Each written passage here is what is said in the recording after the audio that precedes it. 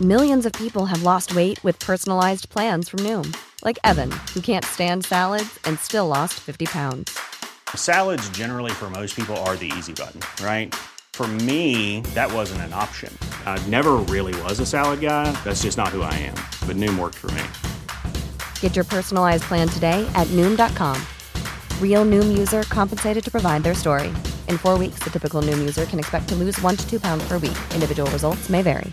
This Mother's Day, celebrate the extraordinary women in your life with a heartfelt gift from Blue Nile. Whether it's for your mom, a mother figure, or yourself as a mom, find that perfect piece to express your love and appreciation. Explore Blue Nile's exquisite pearls and mesmerizing gemstones that she's sure to love. Enjoy fast shipping options like guaranteed free shipping and returns. Make this Mother's Day unforgettable with a piece from Blue Nile. Right now, get up to 50% off at BlueNile.com. That's BlueNile.com.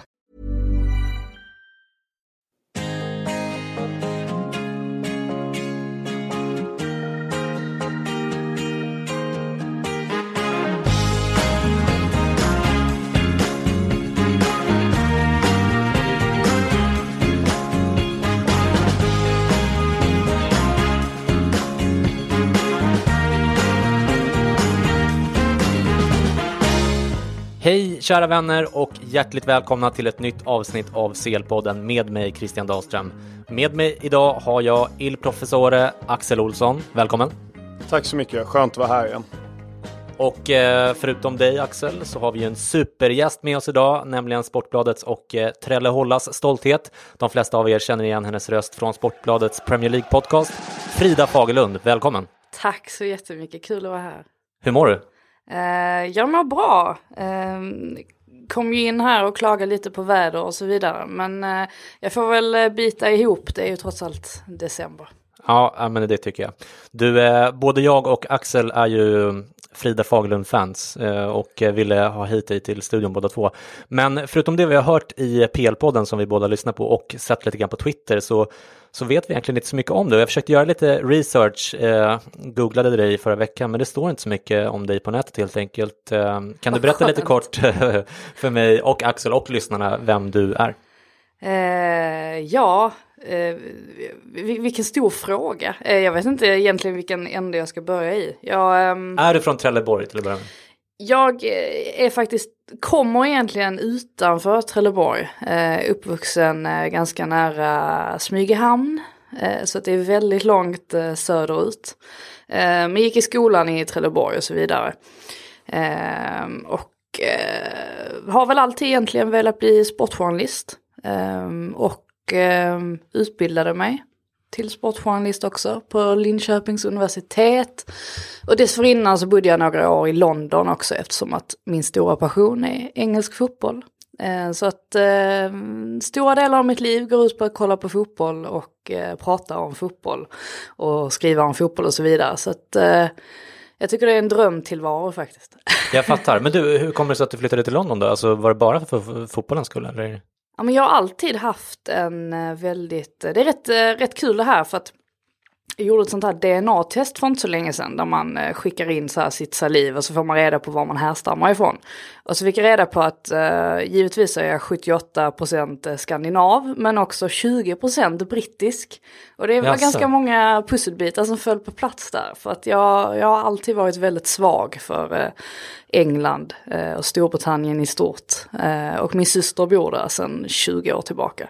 Jaha. Så att jag har väldigt starka band dit så det var ganska självklarhet på många sätt att flytta dit efter studenten och testa på att bo där. Men det låter inte lite ovetenskapligt att köra ett salivtest för att så här, rasbiologiskt bestämma var någon kommer ifrån? Ja, det har väl att göra med vad jag antar att det är någon sorts ursprungsgrej, alltså väldigt, väldigt långt tillbaka i tiden. Man får nog ta det med en ganska stor nypa salt. Jag är även 1,3% usbek. Så jag menar det är ju, okay.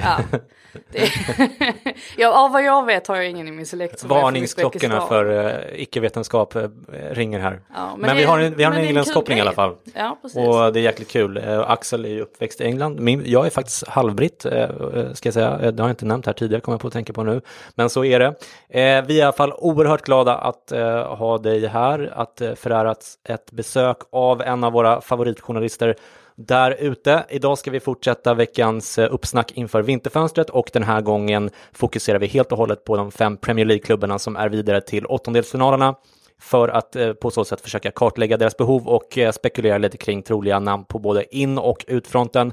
Och om vi gör så att vi kickar igång direkt så tycker jag att vi kan börja med det lag som förmodligen har störst behov av förstärkning, nämligen Liverpool. De har släppt in flest mål av topp 5-lagen i Premier League och näst flest av PL-lagen i Champions League. Framåt ser det såklart bättre ut, men defensivt tycker i varje fall jag att det måste in en eller helst kanske 2 spelare som kan balansera upp det här alldeles för framtunga laget. Vad är din bild av Liverpools defensiv, Frida? Nu gjorde ju Lovren i och för sig mål här under gårdagen, så att nu har väl även han börjat leverera. Nej, men det är väl klart att jag tyckte att Erik Niva summerade ganska bra att Liverpool är ju 1, 2 eller 3 spelare ifrån att ha ett extremt starkt lag. Offensivt så är de ju en fröjd att titta på med Coutinho, Salah och Firmino och så vidare.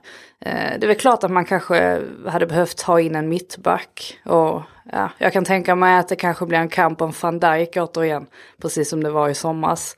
Men jag tycker väl även att själva mittfältet, bortsett från Coutinho, så behövs det kanske stärkas upp även där. Jag menar, Henderson, man sitter lite och väntar på att han ska få sitt break och verkligen axla den här oerhört otacksamma rollen i ett försök att bli Steven Gerrards ersättare, men det kommer liksom inte riktigt aldrig.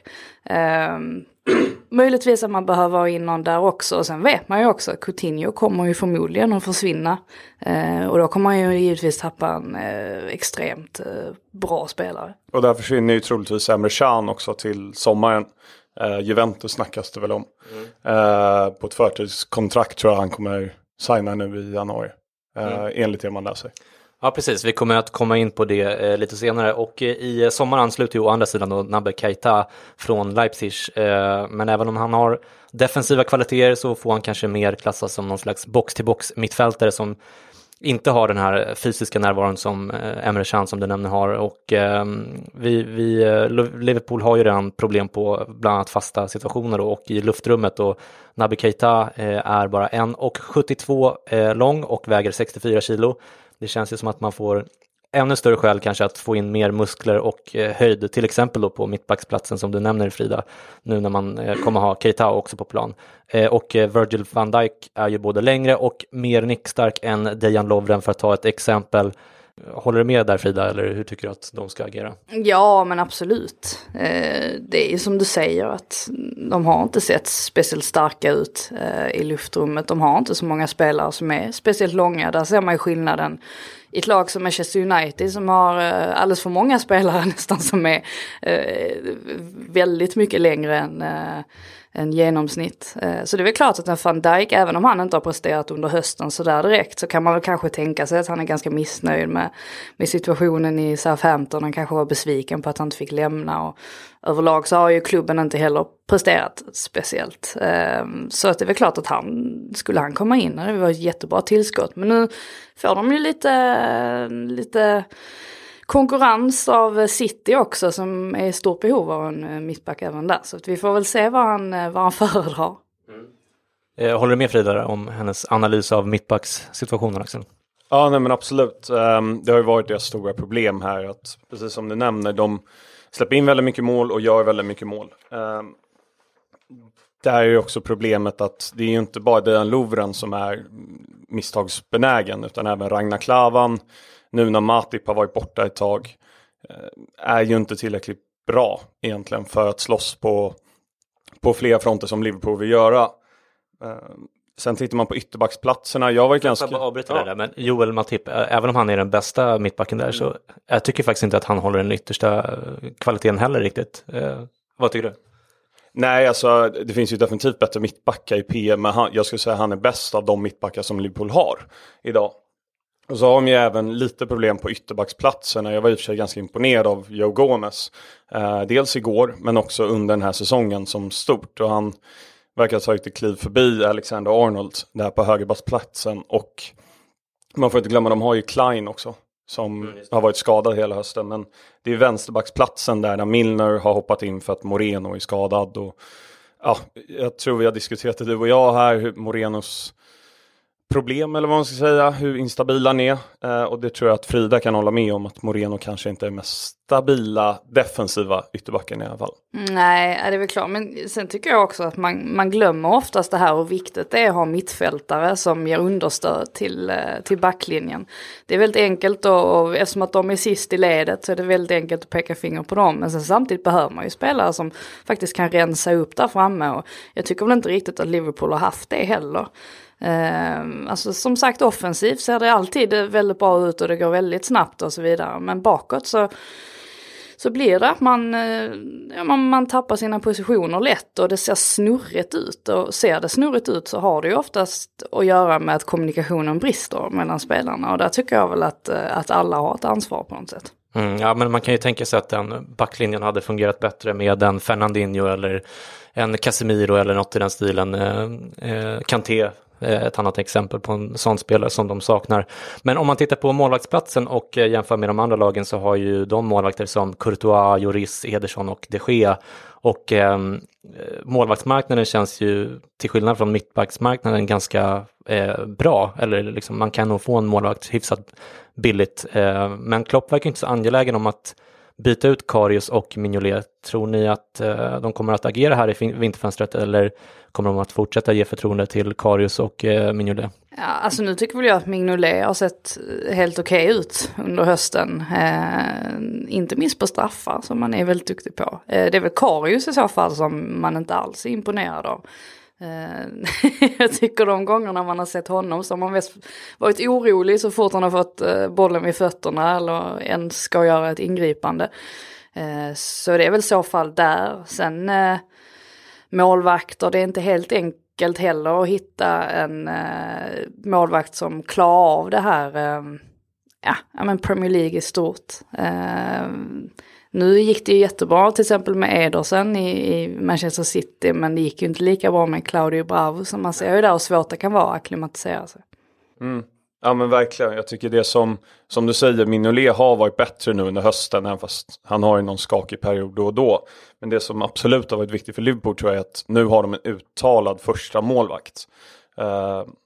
Under förra året så tyckte jag att det var väldigt oklart vem Klopp värdesatte högst egentligen av Karius och Mignolet, och att någon gång tror jag till och med han droppade båda två och satte in tredje målvakten in på plan i någon Premier League-match förra året. Så att jag tror det har gett någon form av självförtroende-boost till Mignolet, vilket bidrar förhoppningsvis, eller troligen då, till, som du säger, att han har höjt sig ett snäpp. Ja, men och den här målvaktsstrategin som har blivit lite vanligare de senaste åren, den bygger ju på något sätt på att man har två bra målvakter. Alltså typ De Gea, Romero eller Casillas och vem var det som stod i Real när han var där, men de hade i alla fall två väldigt bra målvakter. Och nu känns det som att man har en ganska dålig och en hyfsat bra målvakt, och det känns inte klockrent. Okej, men du Frida, innan vi går vidare till nästa lag så måste jag såklart fråga ifall du tror att det finns någon chans att Coutinho lämnar för Barca redan nu i januari. Alltså det snackas ju om det hela tiden. Sen är det väl svårt, om nu Liverpool kämpade så hårt för att ha kvar honom i somras, så känns det väl som att det är ganska ofattbart om de skulle släppa honom nu i januari istället. Sen verkar han ju jättegärna vilja dit själv, och då är det väl kanske svårt att motivera en spelare också att stanna. Det är ju en sak om man stannar, men han måste ju fortfarande prestera också för laget, och det är kanske inte helt enkelt om man har huvudet någon helt annanstans. Nu tycker jag väl i och för sig att han har ju gjort det jättebra under hösten, och verkligen, man har ju inte märkt av det riktigt att han var så nära att lämna för en annan klubb. Det i sig tycker jag är ett ganska stort styrkebesked från honom som spelare. Även ett bra, det är ju bra besked både för Liverpool och för Barcelona kan man säga. Ja men precis, sen har han ju ett VM att tänka på här i sommar. Där han faktiskt måste se till och komma upp i nivå om han ska få åka till Ryssland. Han kommer ju som bekant från en nation som är ganska starka på varenda position. Det kan man säga. Diego Lopez var det jag sökte i Real Madrid förresten. Där hade vi 2 jättebra målvakter. Okej, om vi fortsätter till Manchester City så har ju de inga större behov av förstärkningar nu när Mendy verkar vara på väg tillbaka. I alla fall om man får tro hans Instagram där han stod och kickade med en boll häromdagen. Det ryktas ju kanske mest om Alexis Sanchez i vanlig ordning här, men också om förstärkningar till mittlåset där jag har talats om Johnny Evans, Virgil van Dijk och Inigo Martinez. Samtidigt har ju John Stones varit väldigt bra och väntas tillbaka innan det här fönstret öppnar, och kompani är ju såklart ett frågetecken men spelar en del ändå, och dessutom har ju Otamendi gjort det bra. Hur tror du att City resonerar kring mittbackar, Axel? Men jag tror ändå att det som Frida nämnde här tidigare, att Liverpool får ju slåss med City kring Van Dijk där. Det är väl den som möjligtvis skulle kunna gå till City. Han är ju inte cup-tied heller i och med Southampton. Det är ju förvisso inte Johnny Evans heller, men jag tror inte riktigt de kommer köpa Johnny Evans, utan Stones är på väg tillbaka. Kompani, ja, han spelar ju en halvlek sen skadan sig, så de kan inte riktigt förlita sig på honom, utan jag tror Guardiolas första val är Stones, Otamendi, och sen då kommer Van Dijk eventuellt, vilket de kanske satsar på. Då tror jag Otamendi kommer petas, för att Guardiola litar så mycket på Stones och den typ av mittback som han är. Till skillnad från Mangala som i och för sig har gjort det bra senaste matcherna nu när kompani och Stones har varit borta. Men han är ju inte alls samma klass som de andra backarna som vi nämner där. Men ja, de kan gå all in på Van Dijk. Men annars så tror jag inte de köper någon mittback om inte de får Van Dijk. Tror jag i alla fall. Nej, och Van Dijk skulle ju eventuellt öppna upp lite möjligheter att ändra taktiken också vid behov. Typ att ha en trebackslinje och sådär. Vad tror du, Frida?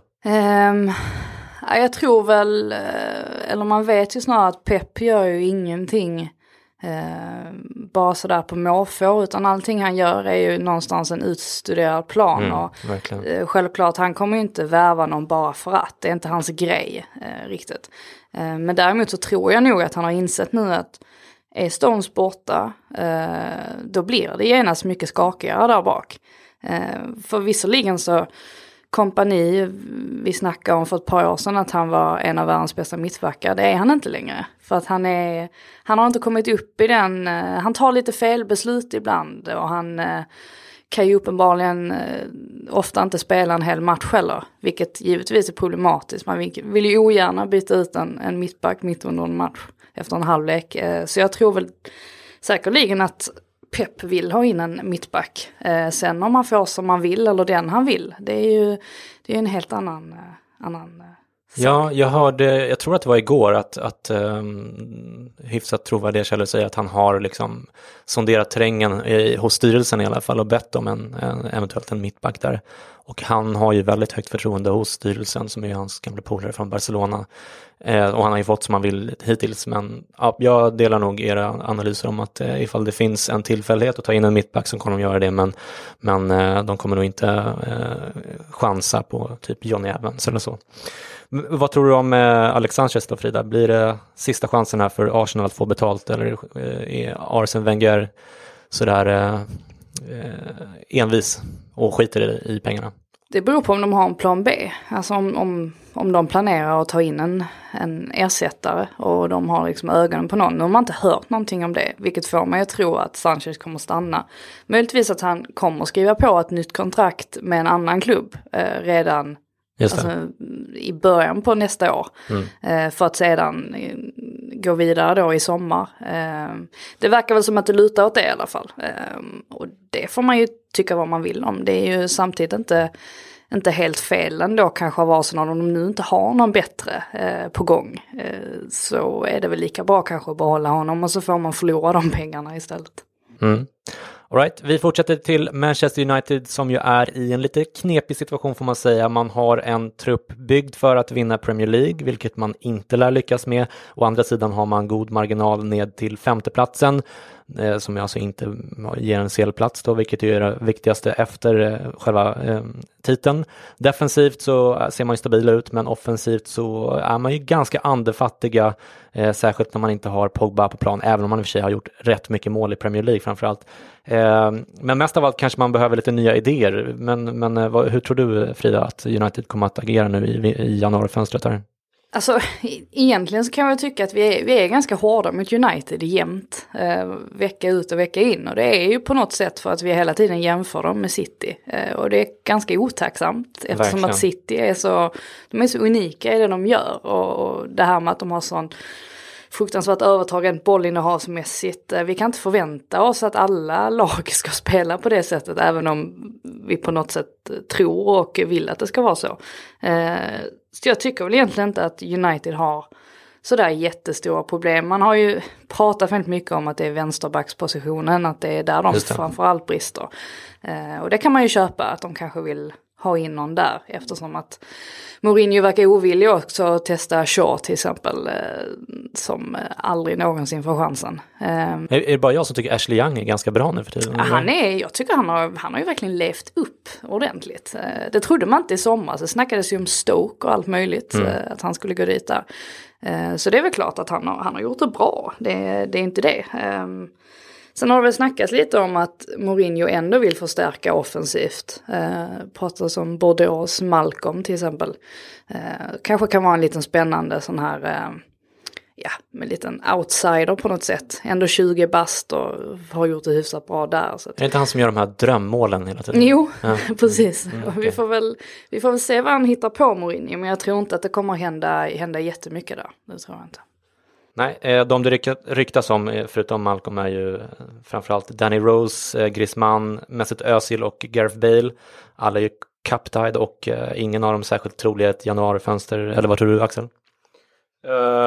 Nej, men Özil är väl inte cup-tied, tänker jag. I Europa League.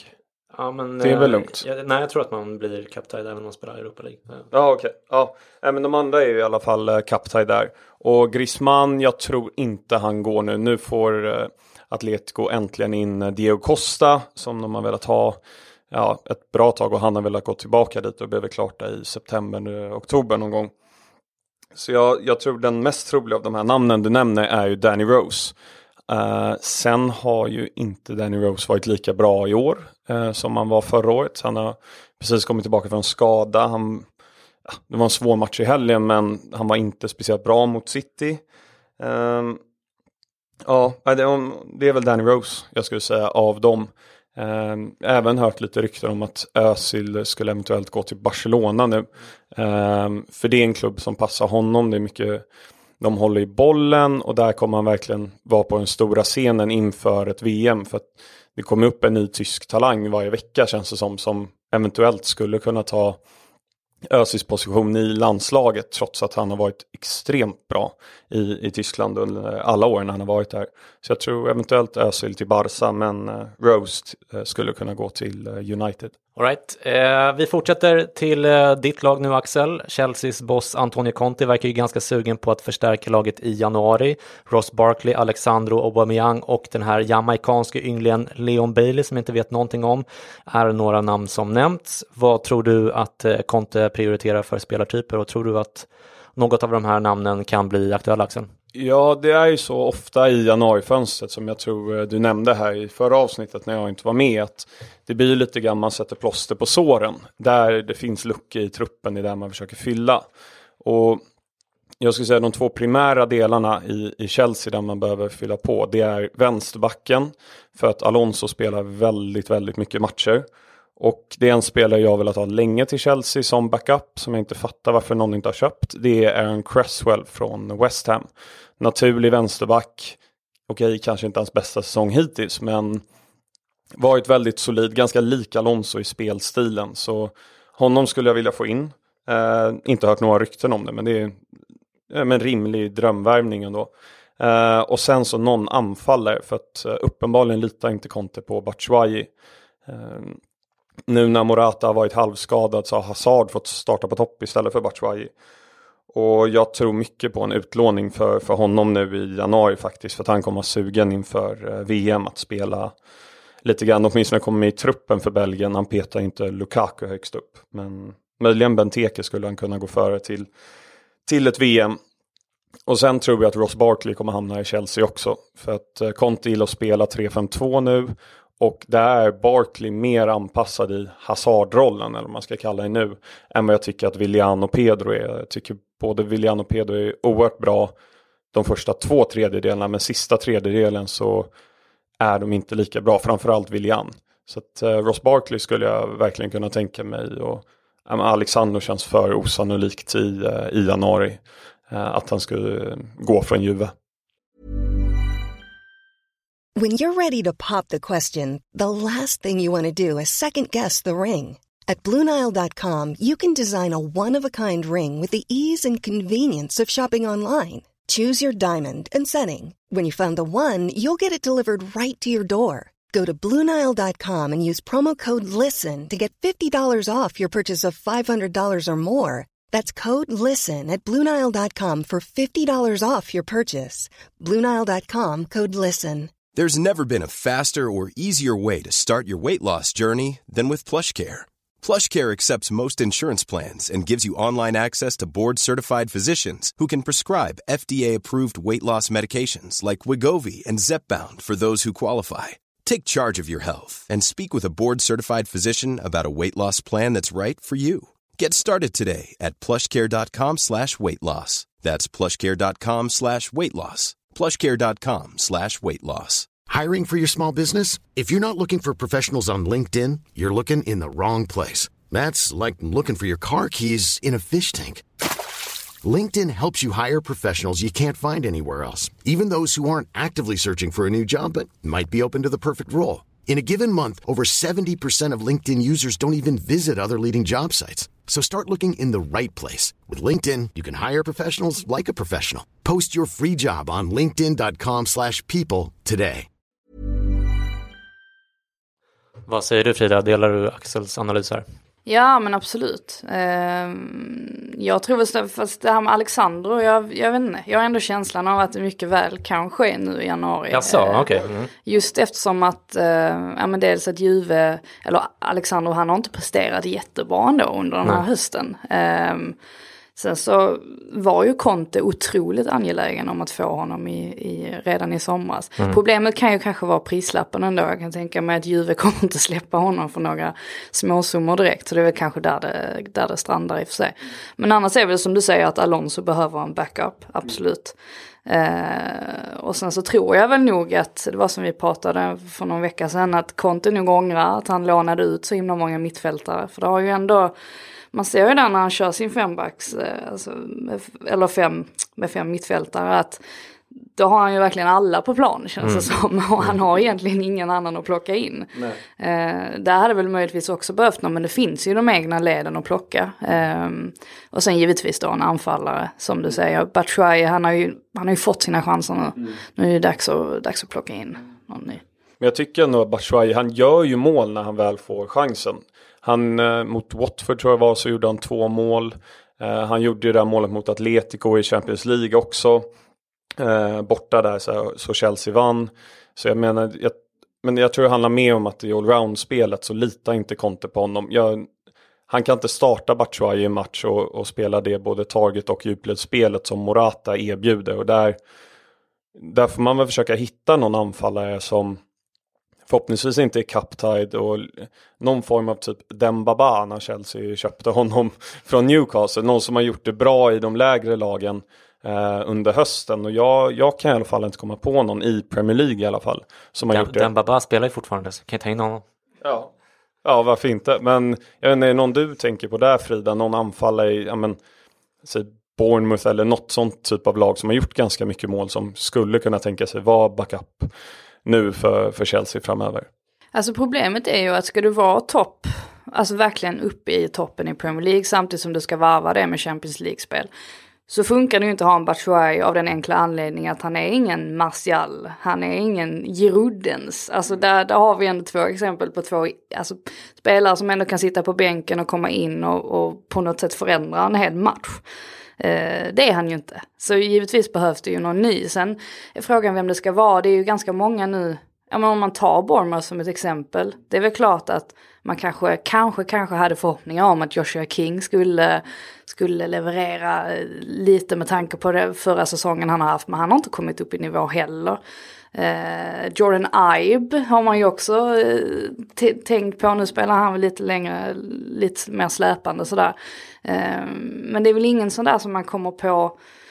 För man tänker Chris Wood i Burnley, det är väl klart att han har gjort det bra där, men sen samtidigt så är han väl kanske just väldigt bra i Burnley och inte riktigt redo för att ta den här nästa steget. Jag trodde kanske att Llorente i Tottenham att han skulle kunna leva upp till förväntningarna, men det har han inte heller gjort. Så att man ser att det är svårt att hitta en spelare som är villig att sitta på bänken men ändå håller för den där absoluta toppnivån. Jag har ju lite förkärlek där för Callum Wilson i Bournemouth, men han drar ju korsbandet var 3:e vecka känns det som. Så att när han väl kommer upp i form så kommer han skada sig, så att det är ju inte heller ett alternativ egentligen.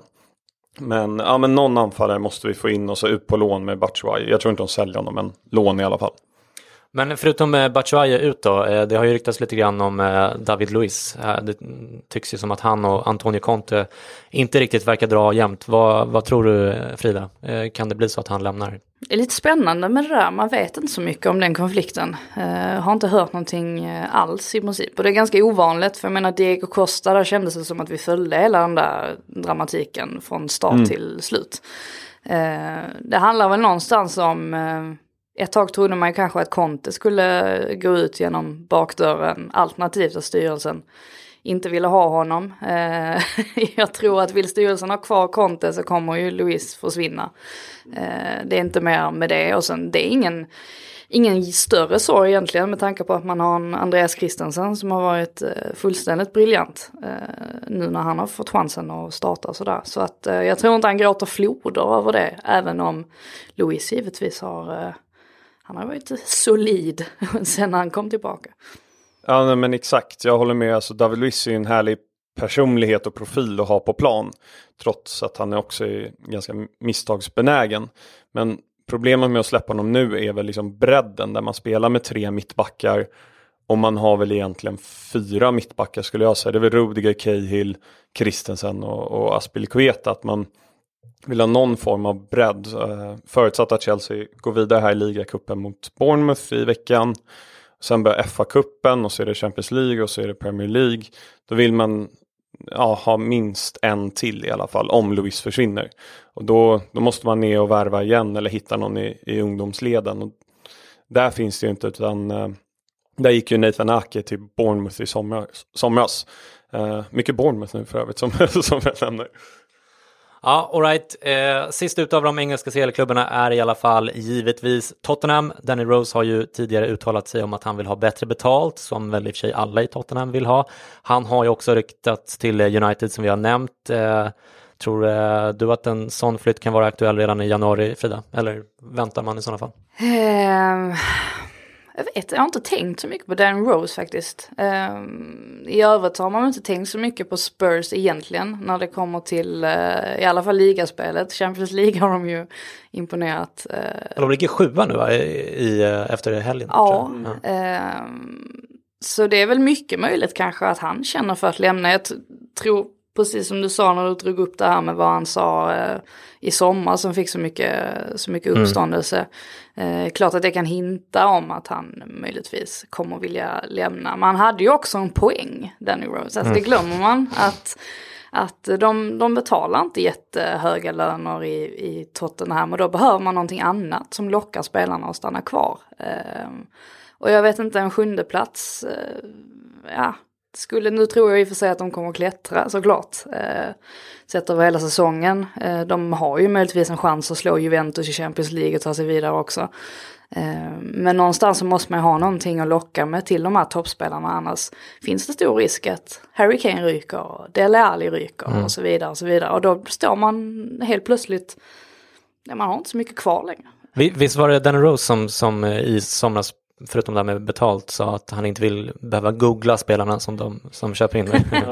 Sen vet jag menar Davinson Sanchez har ju faktiskt varit, jag tror faktiskt det var han som han alltså syftade på när han sa det där. Sen har ju Sanchez, han har ju varit bra, så att jag tycker man ska inte vara för hård heller mot honom. Men visst förstod jag, alltså det var klumpigt sagt, men jag förstod ändå poängen någonstans i det han sa. Pochettino gick ju för övrigt själv ut för en vecka sedan och sa att Tottenham bör förstärka redan i januari. Han menade att det är svårare för en klubb som Spurs att signa spelare under sommaren eftersom man då konkurrerar med de större engelska klubbarna och därför får in spelare för sent på sommaren, vilket han då fick till exempel i somras med Llorente och Davinson Sanchez som du nämnde, Frida, och Aurier. Tycker att han har en poäng här, Frida, med att det kan vara smart för en klubb som Tottenham som ligger precis under de allra största där att kanske satsa mer i januarifönstret? Absolut, det tycker jag. Just med tanke på att de kan inte erbjuda lika mycket pengar som andra klubbar kan. Och som sagt då, pengar spelar uppenbarligen en stor roll idag. Och det är ju kanske inte så konstigt med tanke på att det är trots allt professionella fotbollsspelare som har det som sitt yrke. Det är klart de vill tjäna pengar. Så jag tycker han har en poäng, absolut. Vi får väl se vad han hittar på med egentligen. Han är ju duktig också på Pochettino på när han väl får in spelare. Att han är rätt duktig på att få in dem i laget och kunna utveckla dem ett steg till. Så hans största chans är väl att hitta de här guldkornen som exempelvis Davinson. Som ju har blivit riktigt bra. Deras dyraste spelare genom tiderna, var det inte så? Ja, det är mycket möjligt att det var så. Ja. Dyr var han i alla fall. Ja. Men det har inte ryktats så mycket om spelare in för Spurs än så länge. Men, jag har inte hört någonting. Faktiskt. Eller hur? Men vilka positioner tycker ni att de behöver förstärka? Ja, men det är väl att om Rose går så måste de hitta någon form av komplement där. Och antingen tar man ju upp Kyle Walker-Peters där från de egna leden och med väldigt fördelaktiga namnet i Spurs-världen. För han spelade i vänsterback om det var U20-VM när England vann. Normalt sett högerback, va? Ja, men precis. Det var ju det som var så bra när Kyle Walker försvann på högerbacken, så kom Kyle Walker-Peters in.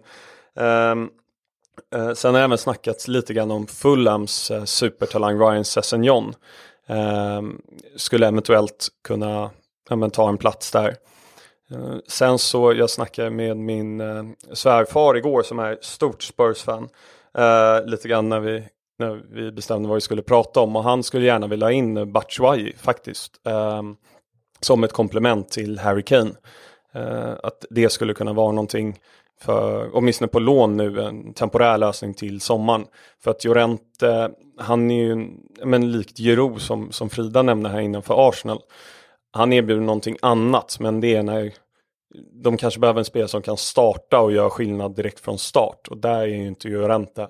Och uppenbarligen inte Batshuayi heller, men han har ju bättre leverans tycker jag i ett annat spelsystem i Spurs än vad han får i Chelsea.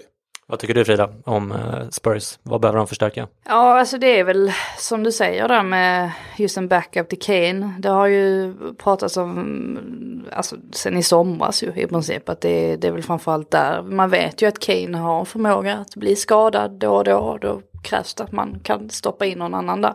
Och Llorente har ju som sagt inte kanske levt upp till förväntningarna. Och ja, sen hade man kanske inte jättehöga förväntningar heller i och för sig. Kanske en Batshuayi där då. Det hade ju varit en smidig flytt om inte annat, och bara kunna bo kvar i staden och bara byta klubb rent av. Nej, men det är väl framförallt det. Sen tycker jag att en sån spelare som Son till exempel, nu har han sett jättebra ut de här senaste matcherna, men han är ju också lite så här osäkert kort. Helt plötsligt kan han liksom hamna i någon dipp och har vi då en Dele Alli som inte riktigt har kommit upp i nivå heller, så står man ju plötsligt där med enbart en Christian Eriksen. Så att det är väl klart att drömscenariot hade ju varit att få in en massa backups till de här. Problemet är ju bara var hittar man dem och var hittar man framförallt dem från billig peng. För det är ju där lite Tottenhams problem finns. De är inte som City som kan köpa in lite vad de vill och Pep kan få vad han pekar på liksom. Nej, det har du alldeles rätt i. Vi har fått ett par lyssnarfrågor sist men inte minst här som jag tänkte vi kunde ta, och Sigfrid frågar: vad behöver Liverpool köpa in för att komma långt i slutspelet?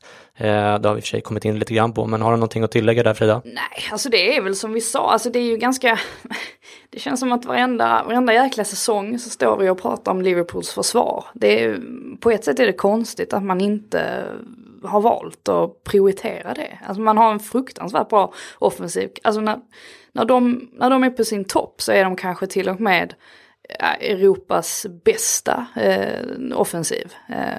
Men defensivt så känns det som att man ständigt känner att det är svajigt och de är lite som yra höns. Så det är klart att in med en ordentlig mittback där då. Så får vi se om det hjälper. Det har det ju tjatats mycket om, vet jag i början på säsongen, att det var mycket det här att ja, men det kommer inte bli jättestor skillnad om man får in Van Dijk. Jag vet inte tusan ändå. Jag tror faktiskt att det kan vara så. Jag tror att det behövs en person som har lite pondus och är lite ledare där bak. Alltså för nu är det ju som att det inte är någon som tar ansvaret. Nej, de har väl inte haft någon ledare i försvaret egentligen sedan Carragher slutade, känns det som, i Liverpool. Och där kanske man måste titta ett steg till. Hur bra är Jürgen Klopp på att skola defensiva spelare? Kan det finnas en poäng för honom att ta in någon mer försvarsinriktad tränare än de som man har bredvid sig idag? För att i Dortmund, då hade han ju Hummels som, vad var det, Sokratis tror jag var de som startade då, som var ju betydligt bättre än Lovren och Klavan. Det tror jag alla kan hålla med om. Så att ja, det kanske är även liksom på tränarnivå som de behöver ta in någon där för att kunna hjälpa dem och skolas om defensivt på ett annat sätt. Ja, kunde till och med Arsene Wenger ge med sig och göra det, så tycker man väl att Klopp också borde kunna göra det faktiskt. Så jag håller med, jag tycker det är en utmärkt idé att ta in någon som har mer det som expertisområde. Rickard undrar vilket engelskt lag ni tror kommer att spendera mest pengar i januari. Vad tror ni? Jag tror inte det är någon av dem som är i åttondel i Champions League faktiskt som kommer spendera mest. Tråkigt nog då det här är CL-podden. Men jag tror det kommer vara någon sån här West Ham eller Everton eller någonting som har haft, nu är det för Everton så bra ut senaste veckorna här, men jag tror det är någon av dem som kommer ha mest plåster att sätta på såren som jag nämnde innan. Men annars om inte någon köper Van Dijk förstås, då blir det ju dyrt. Ja, precis. Så då, Liverpool eller City i sådana fall. Det, som du säger, den som köper Van Dijk. Ja, det blir väl framförallt de klubbarna som bestämmer sig för att köpa inhemska spelare. Och då känns det ju som att mittbackar exempelvis är det lutar mest, för det är det som är svårast att hitta. Och man vill ofta ha en engelsk mittback också, det är något syndrom på något sätt. Så antagligen en klubb som, men som ni säger, exempelvis Van Dijk då.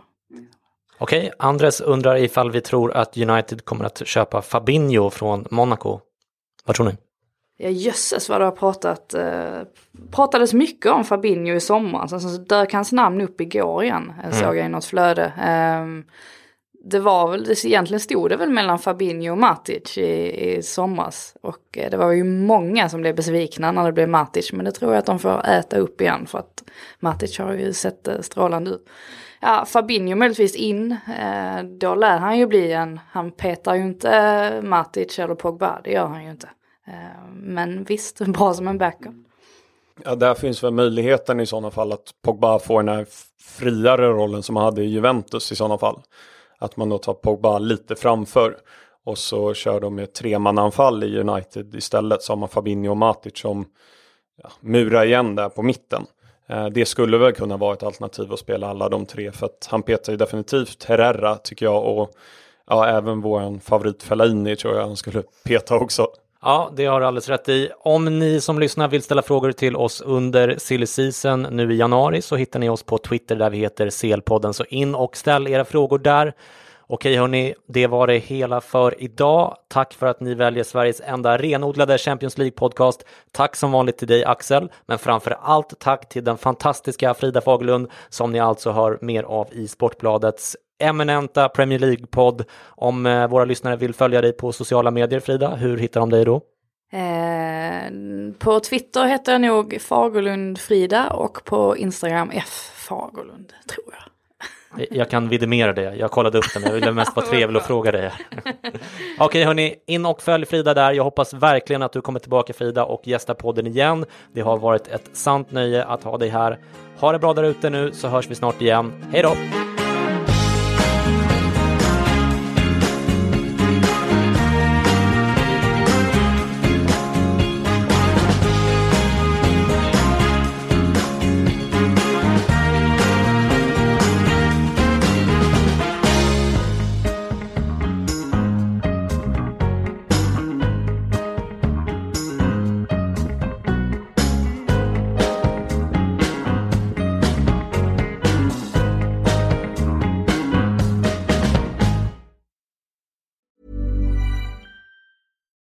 Flexibility is great. That's why there's yoga. Flexibility for your insurance coverage is great too. That's why there's United Healthcare Insurance Plans.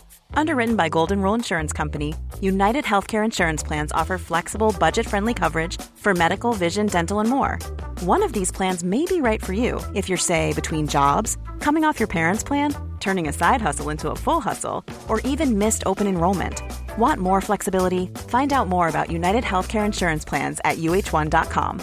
Planning for your next trip? Elevate your travel style with Quince. Quince has all the jet-setting essentials you'll want for your next getaway, like European linen, premium luggage options, buttery soft Italian leather bags, and so much more. And it's all priced at 50 to 80% less than similar brands. Plus, Quince only works with factories that use safe and ethical manufacturing practices. Pack your bags with high-quality essentials you'll be wearing for vacations to come with Quince. Go to quince.com/trip for free shipping and 365-day returns.